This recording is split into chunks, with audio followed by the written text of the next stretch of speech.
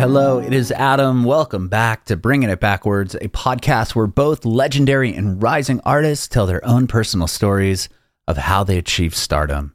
On this episode, we had a chance to hang out with Louis Knight over Zoom video. You may recognize Louis from American Idol. He was on season 18 of American Idol, the one that happened in the midst of COVID, and then he came back and did a comeback episode on the following season. But we learned about how Louis got into music. He was born in the UK, moved to Philly when he was 10 years old. He talked about getting a piano around 14, and that's when he immediately found love with music and songwriting. He talked about releasing his record Small Victories and how that eventually landed him on American Idol. He told us about how he was trying to build his social media and he took advice from somebody and he was commenting on different people's posts, which landed him in front of one of the producers for American Idol. She then went onto his page, loved what he was doing, and asked him to do the show. He talked about performing his own song on American Idol, a song called Change, which he wrote about one of his friends taking his own life. We hear about his time on American Idol, how it ended up going from the live shows. He was in LA when the world shuts down. He gets sent back home to Philly, and he's mailed all this stuff, iPhones and lighting, and he's got to get all this together to do his performances on American Idol. We hear all about that. Returning to Los Angeles the following season, where he performed another one of his original songs. And we hear all about his most recent release, a song called Burn This All Down.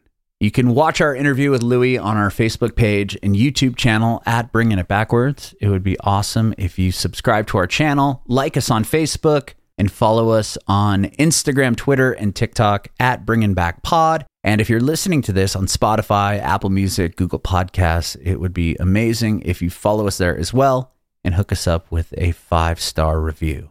We'd appreciate your support if you follow and subscribe to our podcast, wherever you listen to podcasts. We're Bringing It Backwards with Louis Knight. Hey, Louis, how's it going? I'm good, thanks. How are you? Thank you for having me. Of course, man. Thanks for doing this. Appreciate it. Of course. Anytime. Sweet. I'm Adam, and this podcast is about you and your journey in music, and we'll talk about the new music as well. Awesome. Yeah, nice to meet you. Nice to meet you as well. So, I did read you were born where in the UK when you moved to Philly at an early age, or was that kind of the story? Tell me about that. Sorry. Yeah, no worries. So I kind of spent half my life growing up in the UK, and then when I was about 10 or 11, I moved to Philadelphia, and I've kind of been there ever since. I think, it's home now to me. And until 6 months ago, I recently moved to LA. Okay, wow. Growing up in where you were in Britain? Yeah, I grew up in London and Brighton in England, yeah. What was it like growing up there, and like how different was it when you moved to Philly? It was definitely very different. I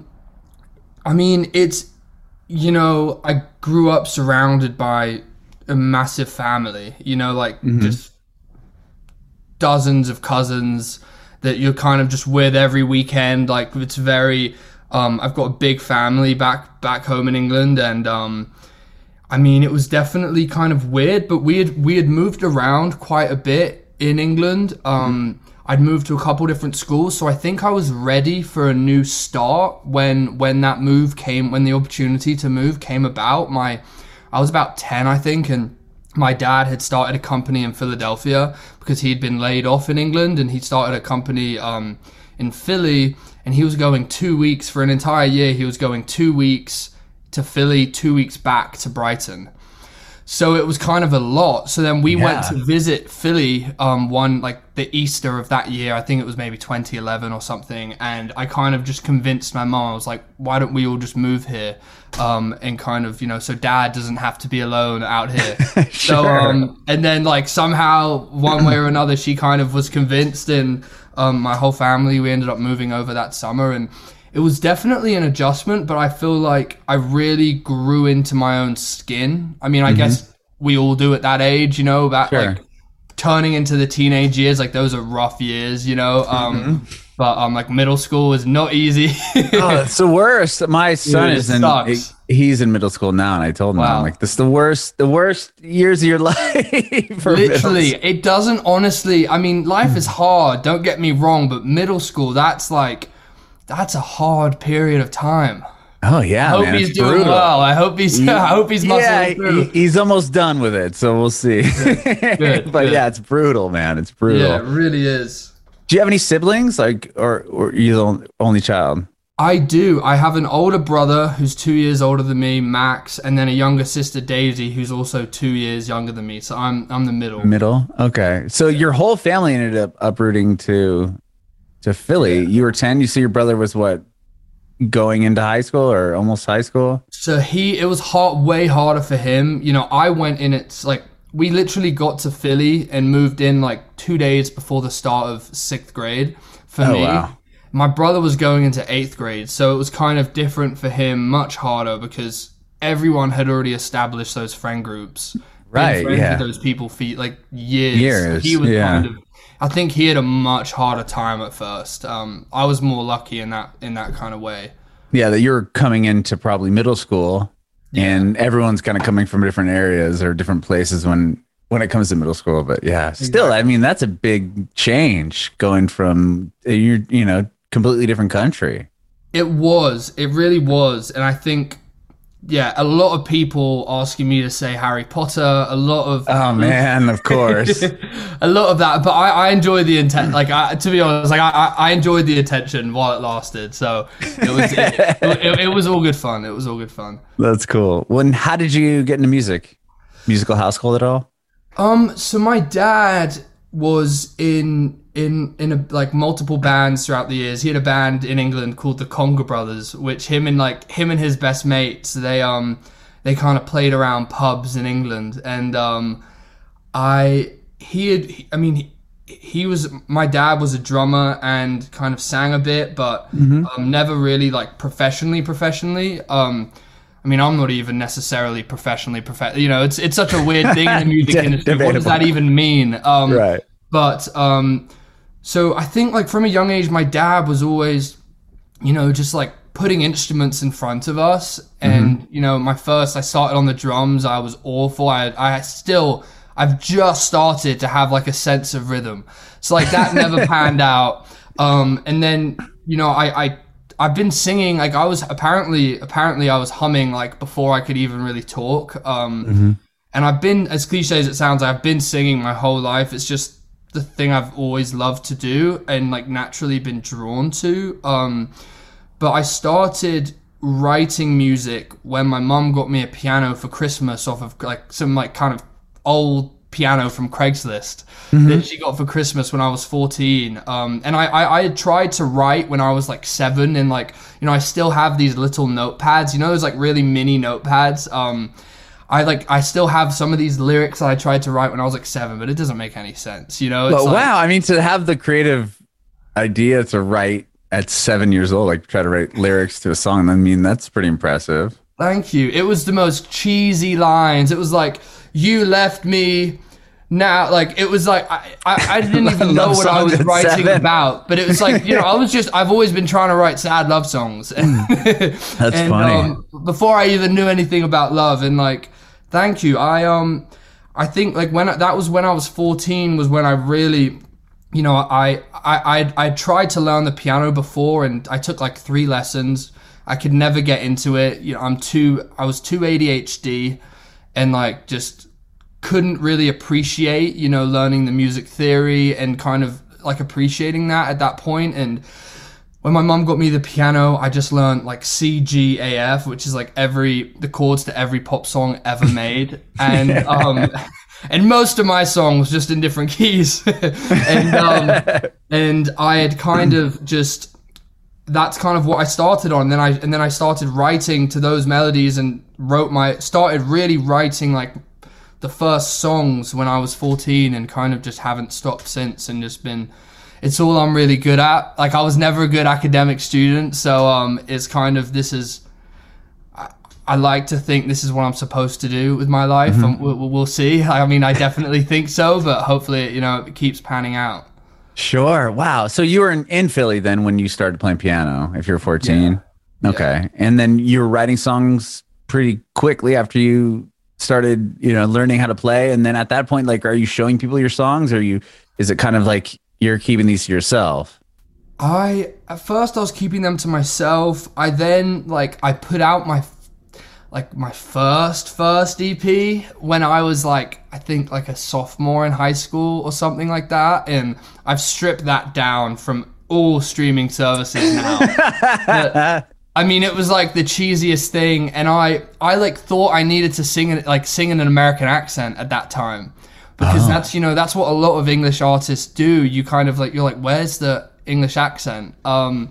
So I was singing in an American accent at first, and I just realized that was not working for me. So you like were trying, because I always thought that, like, if, you know, people were just singing and they had a British accent or an accent, it just kind of didn't, you know, cut through. So you were like literally trying not to sing with a British accent. Like I was literally, because I thought, you know, listening to, you know, One Direction and other English artists, like a lot of them sing in American accents, and I honestly don't know why. I don't know if it's just more, you know, more accessible, like, you know, more just like it does better. I'm not sure, but, you know, it wasn't until I started listening to Ed Sheeran, and I was like, why am I? Because he's like one of the most notable artists from England who do sing in an English accent. And he's the biggest artist on the planet. I mean, it's crazy. Like literally, he is if you look up Spotify, like he's the number one artist, like actually on Spotify. Yeah, isn't that crazy? Jeez. I knew he was like years ago, like last year. I probably looked, and that's the goal right there, to have that little icon on my Spotify. Yeah. It's like number in the world. But right, I didn't realize he was number one now. That's number one in the world. I think I'm like, I should just check right now, but I remember looking like 2 weeks ago. Oh, I mean, it's got to be then. That's so wild. Yeah. How come I can't find it now? Or it's not even showing. I'm on his page, but I'm like 99% sure he's number one in the world, which is, he is number one in the world. Ed Sheeran. Imagine what that would be like. I mean, seriously. That's crazy. I mean, yeah, I can't even fathom. He has 84 million monthly listeners. That's unbelievably insane. And you think, yeah.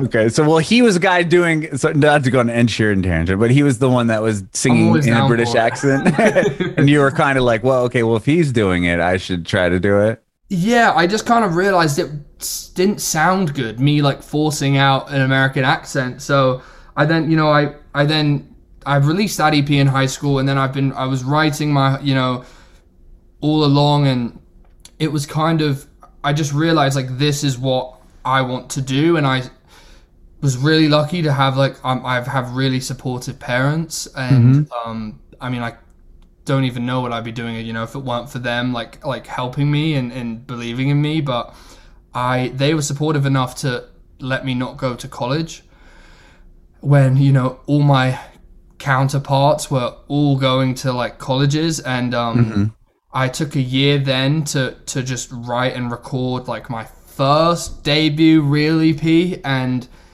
I did that, and then, you know, shortly afterwards, I wrote and recorded and put that out, and it started to get, you know, a little bit of traction, like pretty minimal, but, you know, I was starting my career, and and then American Idol reached out to me, and then kind of just turned into not a gap year anymore. Yeah, wow. I'm still trying not to go back to school. So wow. Okay, so that first EP release, that's when you were actually trying to sing in the American accent, or did you decide not to do that even on that not Small Victories, but the one that you said scrubbed from the internet?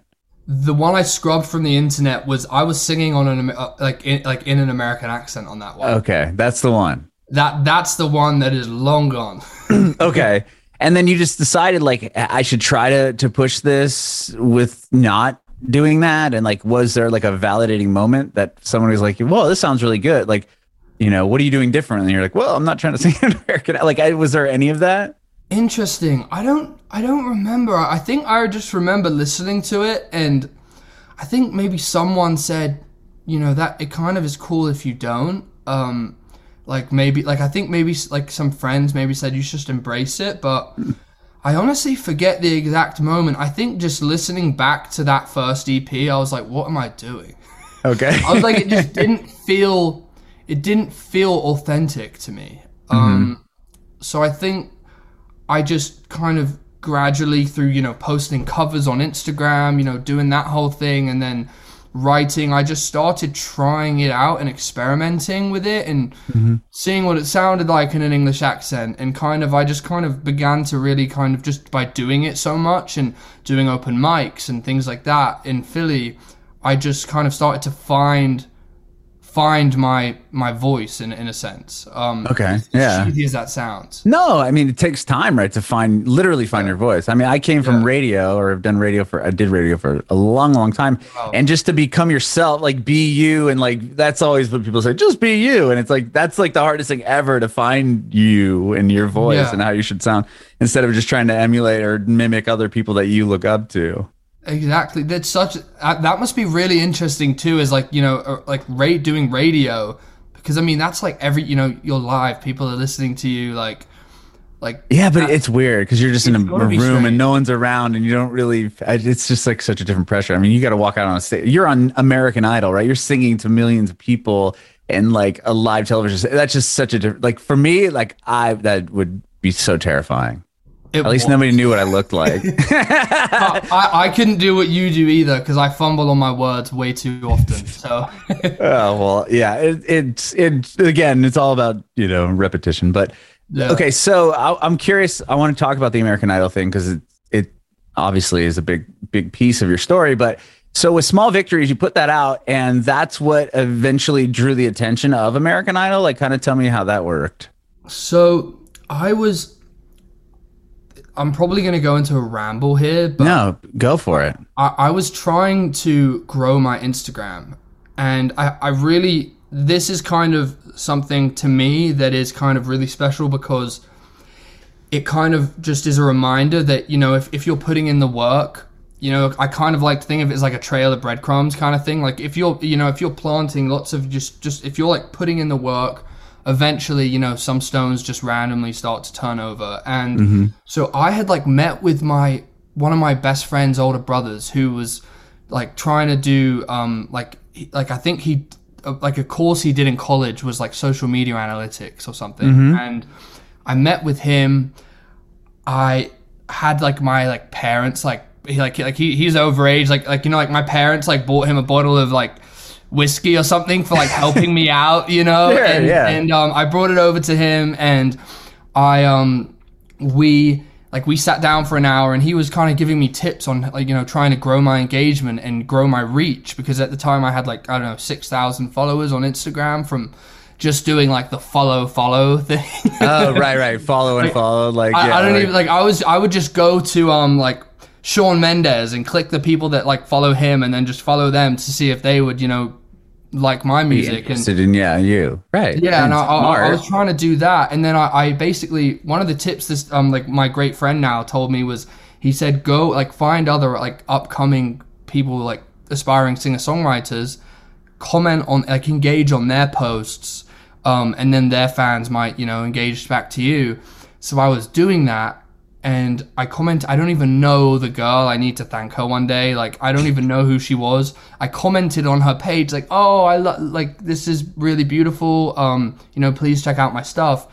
A casting producer for American Idol was Shay Wilbur, who's like a great friend of mine now. She was looking at this girl for America, and then saw my comment randomly, clicked my profile, was interested, like, and then found my music on Spotify, and then was like DM me, and I thought it was like fake. I was like, right, oh my gosh. I've got some random person DMing me saying like, would I like to audition for American Idol?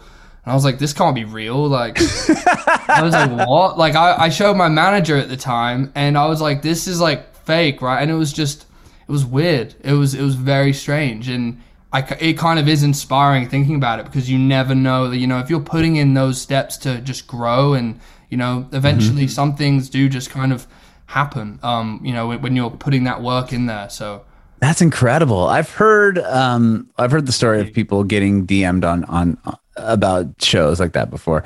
But I've also heard a lot of people, like, if I just listen to podcasts about, you know, how to grow your engagement and like all these social media tactics, that's always been one that's kind of come up, is the fact that you should go and find, you know, similar people or similar, you know, like for you aspiring songwriters, and you're going in there like, hey, like, check my stuff out. Like, do you feel like that was really working for you? I mean, aside from getting the gig with American Idol, that obviously panned out, but like the rest of it, was that working? I've just heard that before, and I've never actually talked to somebody that's tried to do that. Interesting. Yeah, honestly, it was, I mean, it's a very slow build. I mean, it was not, you know, it's weird. Like at now, I look at social media growth very differently, which is like honestly unhealthy, because I've watched my Instagram account blow up from, you know, television exposure, relatively small, and like, and to now national television,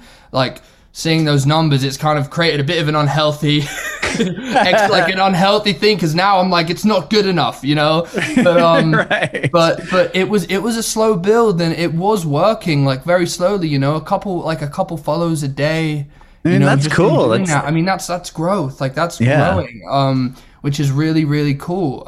It was, it's a slow build. I definitely, after everything started kicking off with American Idol, I definitely relaxed on that front. I didn't do that as much. Well, sure. Yeah, you probably didn't. It probably didn't have to. I mean, obviously, you want to focus mainly on the show. I kind of couldn't focus on anything else. Like the anxiety alone of like doing that was like it was very, you know, I had to kind of dedicate a lot of, you know, most of my time to get you know, preparing and stuff. So yeah, for sure. So okay, so you get this DM, and obviously you like, you know, this can't be real. Like, what do I do? I interviewed somebody. I think it was Katie Bell.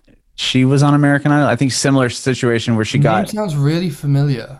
I don't know what year it was, but same thing. But she said she got a DM from like, it was like user blah blah blah blah blah, and there's like no post, like no like profile picture or anything. Like it was just like, and it was like some account that ended up being through American Idol. But it sounds like yours is like more legit. Like yeah, mine was. That's wild. I would have like I would have just deleted it. Like overlooked that and deleted it, and like, and yeah, wow. I mean, good for her for following up with that account. Like I mean, what a, you know, missed opportunity that would have been. Like I remember, I basically got a DM, and my manager at the time, my old manager, kind of sussed it out, and she happened to be from Philadelphia. Her dad was also a musician. And then I remember we chatted on the phone, and then we ended up, when she was in town next in Philly visiting her family, I think it was, you know, for a Jewish holiday, we got coffee. We met at Starbucks, and she's like the loveliest person. Come to flash forward to like Hollywood Week, like she helped me very much when I was like losing my mind with the sleep deprivation and all that kind of stuff. But wow. But yeah, so that was, and I wasn't sure at first if I wanted to do the show, which sounds crazy now, but I was, you know, I had all my eggs in the basket of, you know, I'm going to start, I was putting a band together, I was going to start gigging up and down the East Coast, hopefully, and I just put out this EP, and I was so worried about if it was going to pigeonhole me as, you know, like a karaoke singer. Right, or they kind of have some people, they kind of get stuck with that American Idol like stigma, right? I mean, I can see that. It's super weird because it's such a double-edged sword. Because I mean, in reality, it's not, because the exposure and everything is just amazing, and the experience, let alone. But it is that kind of weird. You have to think about that. But then I found out they were going to let me sing my original song, which was like, that's crazy. This already was pretty much a once-in-a-lifetime opportunity, and then this just got even bigger. Like, this was an opportunity that I would have to be such an idiot to pass up on.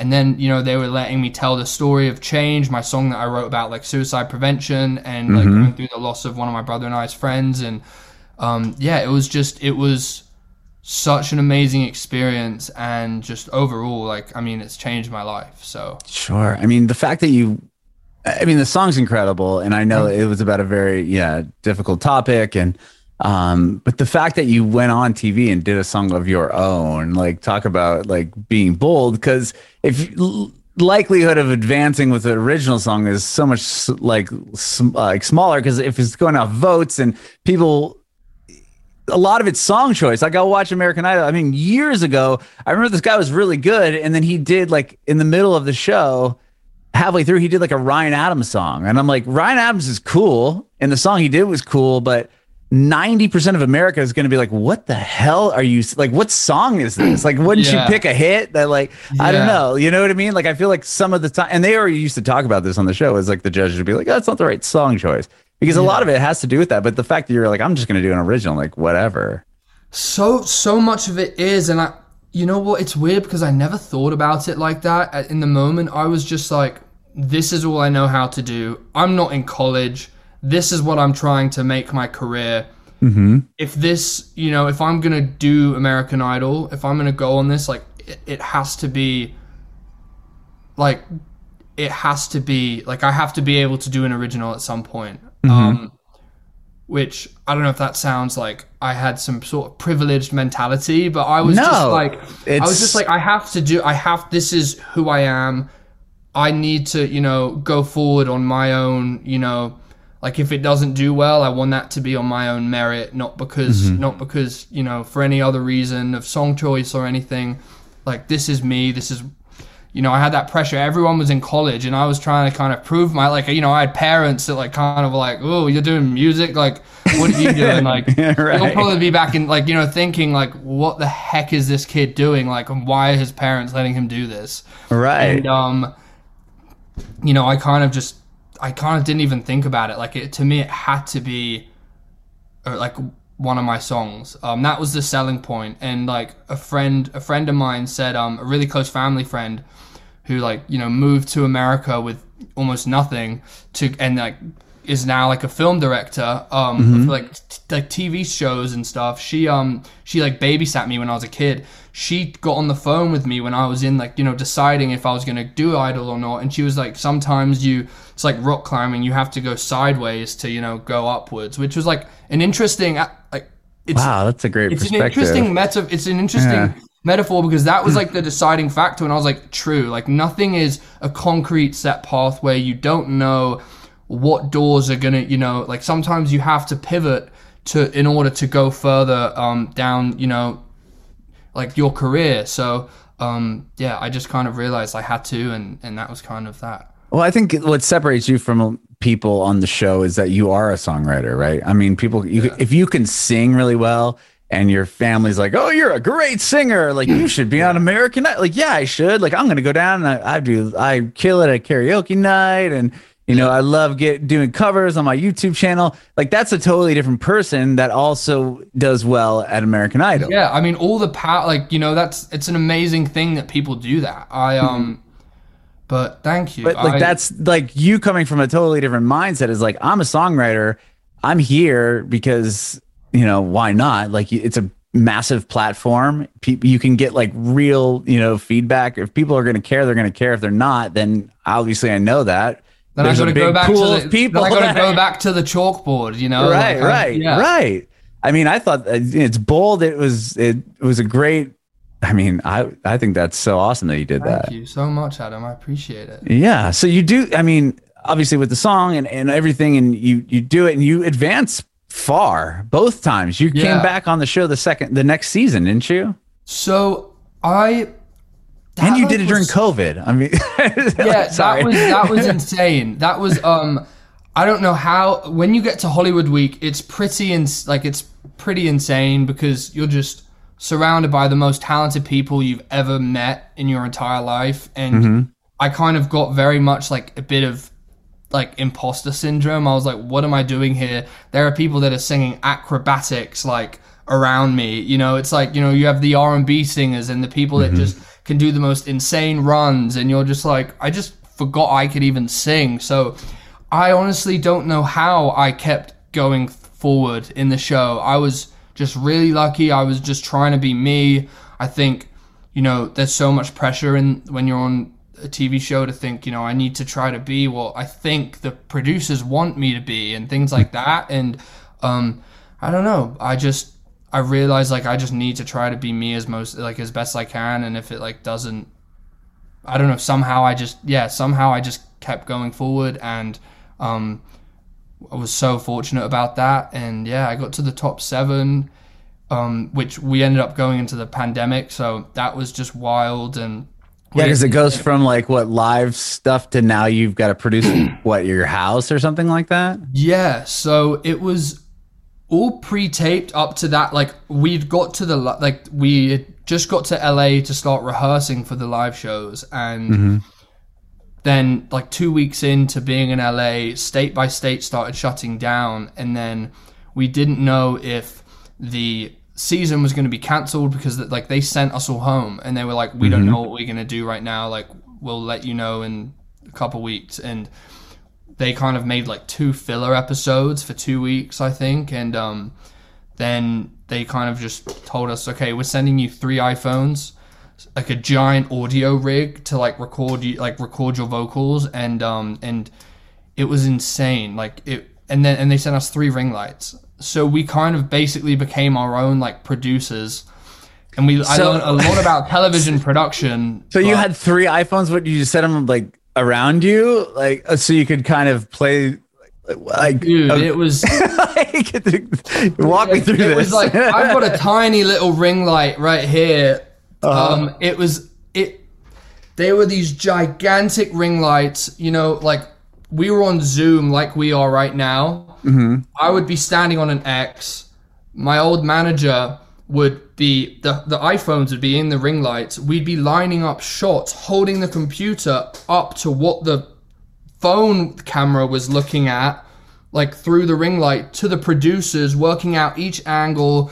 On with the lighting department, they would send us like Philips, like lighting, controllable light bulb. Like they were like, okay, move that light in the corner there, and it was like they sent us like stuff for set design. Like they sent me cushions. They sent me, because like, you know, the first song I did was in my bedroom. You know, like they sent like strip neon lights. Like we had to set up all this stuff ourselves, and then let alone we had an audio rig. I don't even know what, like I like to think I'm pretty well versed in like sound engineering vernacular a little bit, just through recording a lot. But I don't even know what this thing was. Like it was like an audio generator.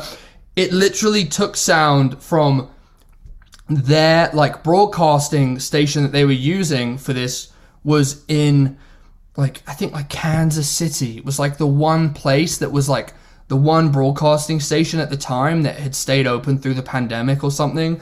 So it had a feed going from Kansas, from wherever we were, you know, there was 21 of us. Yeah. Like from all over the country, a broadcasting feed going from wherever we were to Kansas City and then back to LA. And like, we did it all through that. It was like, that was where, you know, that was the feed from the cameras. It was just all insane, very long hour days. But you know, we got to find the silver lining. We got to learn a lot about TV production, which is cool. And they found a way to, you know, keep the season going, which we didn't even know if they were going to be able to do that at first. That's cool. I mean, that special. Sounds crazy. Yeah. I mean, you get to learn all of that, right? I mean, they're like, doesn't surprise me, but I would have never guessed that you would have had to have like their lighting department on like the Zoom and like their producers to make sure that the angles look good. It makes sense, but it's one of those things like I wouldn't have imagined they took it that far, but they have to, right? I mean, it's a major show, major network. It was really, I mean, I guess it was we were all feeling quite optimistic and just going with the flow at that point, because, you know, we were all in the abyss of the unknown. Sure. And like, you know, like the whole world. And I think we were all just figuring out one step at a time, and we were just grateful that they were finding a way to keep it going. I think they were the first reality TV show to come back on air in the pandemic.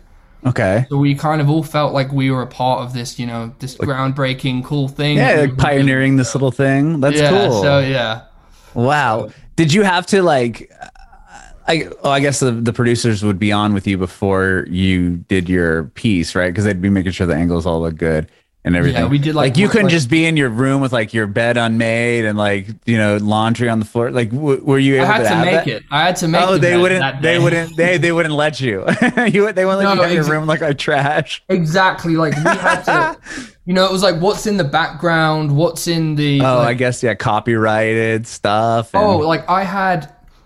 Any photos I had up in my room that were someone else's piece of art, we had to get in touch with them and clear it. I bet, right? Clear it. We had to clear everything, and it was so cool because there was this. This is really random, but there's this artist who's he's kind of underground a little bit. His name's Dylan Owen. He's kind of like a rapper / spoken poet dude who.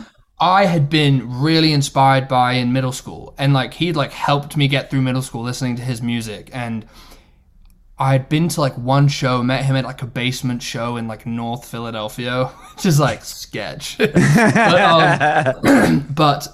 I love North Philly, but it's a little sketch sometimes. And this dude, who I'd been a big fan of growing up, I had a signed poster of him in the background that said "Keep Writing."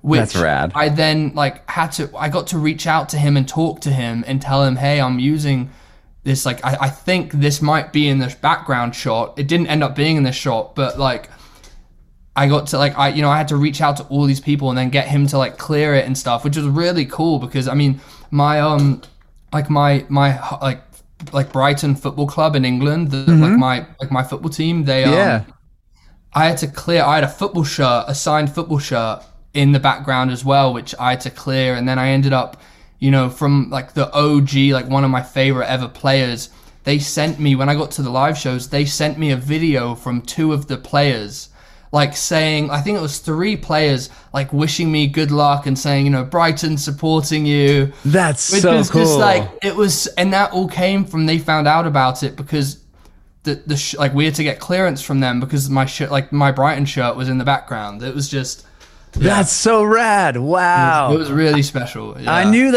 television had to do that. Certain shows, if they go on reality type shows, if they go somewhere and they're filming in someone's house or whatever, they have to bring, a lot of the time the production company will bring art that they already had cleared and hang it, on the wall, so they don't have to go through those processes. It's they know that this painting that has been cleared for 5 years, so they can just bring it along with them. Dude, it's wild. They random family childhood photos. They were who took this? And it would be a distant relative who we haven't spoken to in years or something like that, and we would have to reach out to them and get them to sign a release. Oh, it was everything, every single possible thing. There were so many release forms. I was emailing to people. It was. They're should I just rip all this crap off my wall or what? Yeah, I was it was literally. It definitely got to that point at some point. So. Oh man, that's crazy. But then you ended up going back for the next season after that? Is that what I saw? So they invited me. Technically, I think once you get to the live shows, you're not allowed to go back on the show. Oh. Ever again. Oh, but really? I think I figured somebody has done that. Maybe not. I don't know if it's live shows or if it's the top 10. You're not ever allowed back on the show after you get to the top 10, but they that's usually their policy. But because we didn't get that live experience on the live stage, on the Idol stage, they let you do a comeback thing. They did a comeback episode where they invited 10 of us back to perform, and I wasn't sure if I was going to do it at first because I was, I spent the last year of the pandemic, trying to kind of continue to redefine me as not Louis from American Idol, as as an artist, and push with that. And they came back with the opportunity again to do an original song, and I was like, oh my goodness, this is coming a second time round. This once in a lifetime opportunity. So I went and I was so grateful. I did my I guess like my second to last single that I put out over a year ago now, and I sang that song, They Let Me, and yeah, it was I didn't like make it through that comeback episode, but I just kind of just being able to go back and do my original song again was just, it was amazing. Like I kind of wasn't planning on, you know, going forward. I just kind of wanted that. Yeah, get the platform. I mean, get the opportunity to play the song. Why not, right? Okay, I'll come back for sure. Let me do my own song. Yeah. and I mean, I got to do, you know, you all become a family when you're on that show. You're going through the craziest schedule and highs and lows together, which was the contestants, but then also the crew and like the producers. So it was just really special to all be back together again, because you really, you know, you form really strong relationships with all these people. You're like practically, you're not like living with the crew, but you're living with your co-contestants and you're with the crew day in, day out. So it was so nice to be, you know, be able to, you know, give everyone a big hug and kind of be like, you know, I missed you, you know, because we all just split ways halfway, you know, when we were getting ready for the live shows, and we spent every day on Zoom with each other, but we didn't, you know, we didn't actually get to really have a proper goodbye. We didn't really get to see anyone again. So that was really nice to be able to see everyone. That's awesome. That is so awesome. And now I want to talk to you about your new song, Burn This All Down. I love the video. I want to make one comment on the video you did where you said it started like this and you're in your room and you're singing. Yeah. You have, this is so random. You have a lamp in the background, and it looks like the big Pixar lamp. It's like a gray lamp. Oh, true. I have that lamp. You have it? You have the exact lamp? One, yeah. I've got to ask my mom where it's from. I don't. It's from IKEA, I think. I thought it was IKEA. That's sick. And it's funny because we recently moved to Nashville, and it's in my son's room, and I was like, that's so like random. That was one random thing that I saw. Sick. You should just tell him like that's your lamp. You see this? He's in this video. This guy borrowed your lamp. Yeah, I did borrow it. That's wild. I didn't even realize it was in the shot. I guess it is in the side, isn't it? It's on the side. That's the only reason why I know. That's wild. That's sick. I'm glad you brought that up. I was like, I have that lamp. That's so IKEA. Like, can we get a sponsorship going between the two of us now? You know? Exactly. Let's get him on the line. Let's get him on the line. Well, tell me about the song, and then I love that video that you made too. So I want to talk to you about that. The song is about, you know, through the pandemic.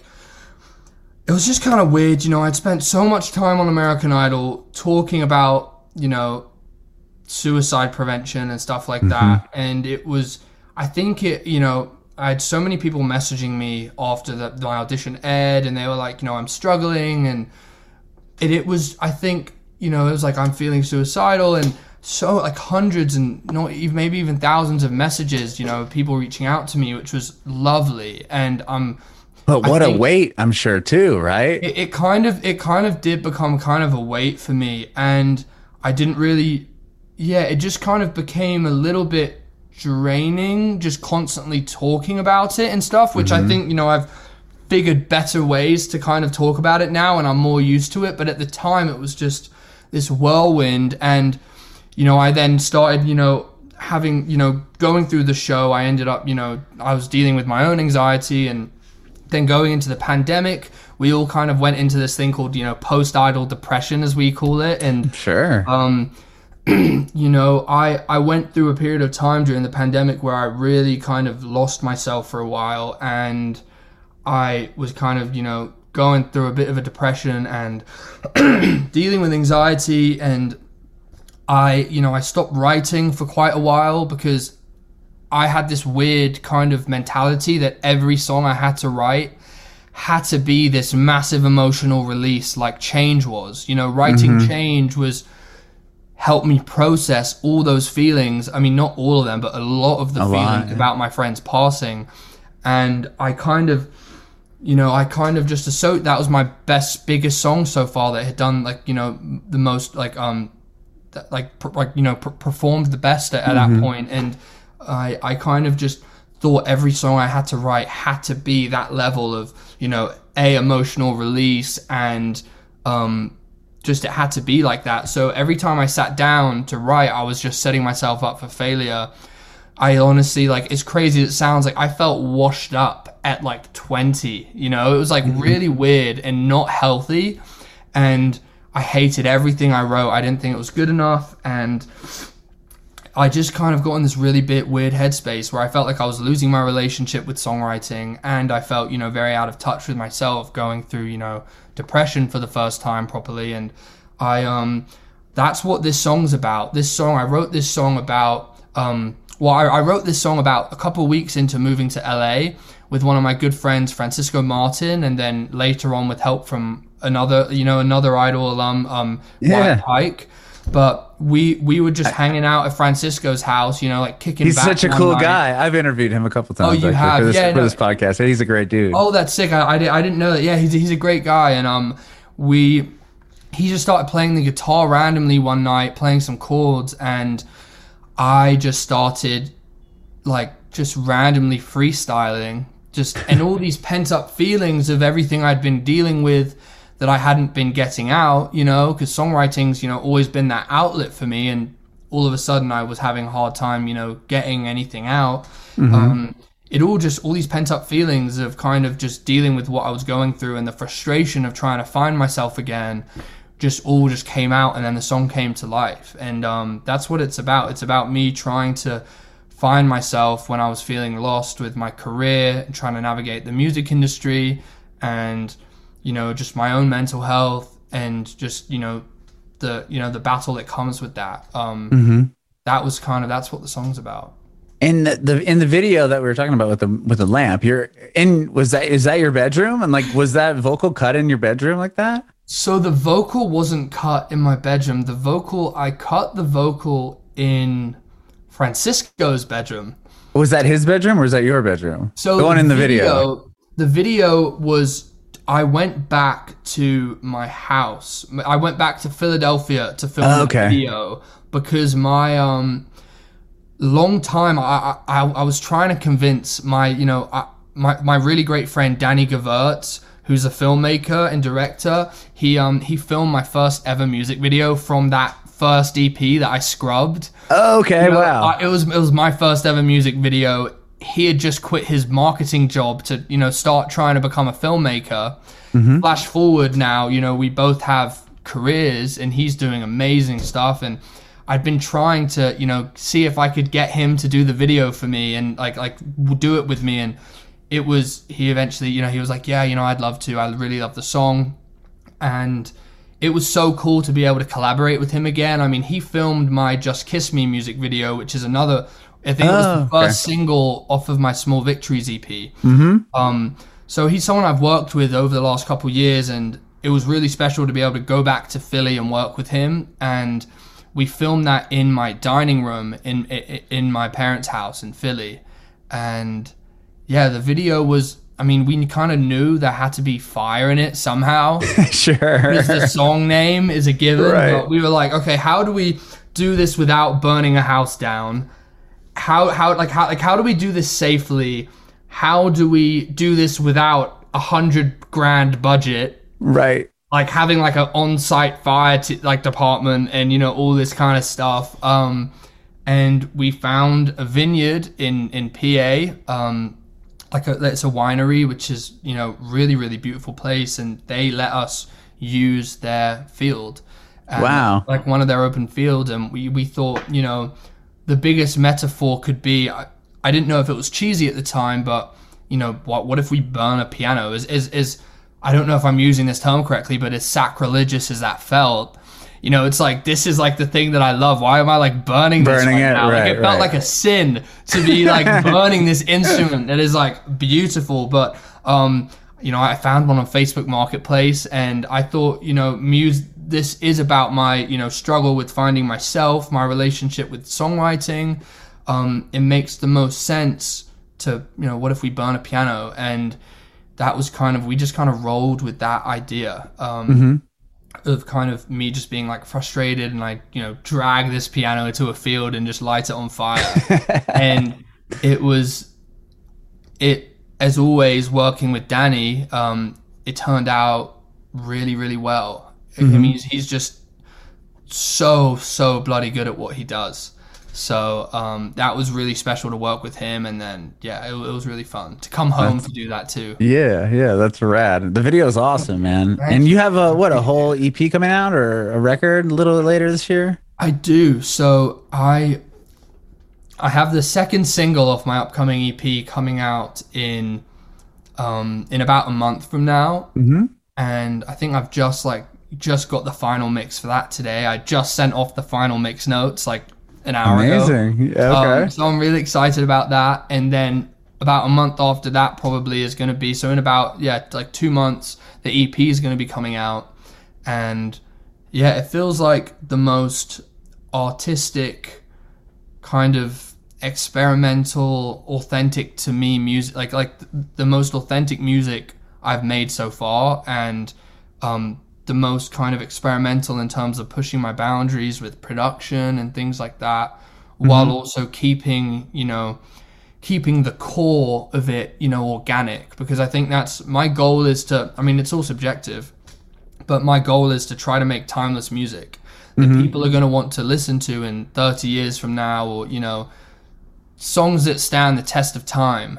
That's always something that I've been really, those are the songs that I've always been drawn to the most, the ones that feel really real. And that's what my goal is. So I kind of, production-wise, I write on the piano, I write on the guitar. In my head, the core of any song has to really, for the most part, be organic. And then, I can kind of dress it around with some, electronic elements and things like that. Whatever serves the song the best. But I think if it can be on the piano or like, just one instrument and you can play it and it sounds good still, that kind of shows that, you're onto a good song. So that's kind of where most of the production is, but it's also, I've pushed a lot of boundaries in kind of experimenting too. So when you said that, you weren't able to, you didn't feel like you could really like write a song, you're kind of in like this writer's block before you wrote Burn It All Down. And like, once you wrote that song with Francisco, like, did it kind of open up the floodgates to continue to write? Like, how, like, from Burn This All Down, were you like, okay, we got that one out, like, now my, I kind of cleared that block, and did everything else kind of come pretty quickly after that? It did. I some of the songs I'd already written, I think, like, I wrote within the year a little bit, but it was like some of the songs are old songs from the, like, on this new EP, and then I mean, most of them are new that I've written in the last 6 months. Okay. But yeah, it definitely opened the floodgates more. It kind of helped me process that whole kind of, mental block thing that I was kind of going through. But it kind of just made me also realize that I'm going to have different emotional attachments to different songs, and that's okay. I realized, like, I had to redefine my relationship with songwriting, as like weird as that may sound. It had always been this therapy for me, and I had to realize that sometimes it's not always going to be like that, and that's okay. I'm trying to make this my profession. I'm gonna, some songs are going to help me emotionally and have a more emotional impact on people than others, and that's okay as long as I'm writing. I'm not going to be in love with everything I write, and that's okay as long as I keep doing it. And it kind of just helped me realize that, and just that I need to just always be writing. That's when I'm my happiest, and that it's okay that sometimes there are going to be times where I feel like I can't.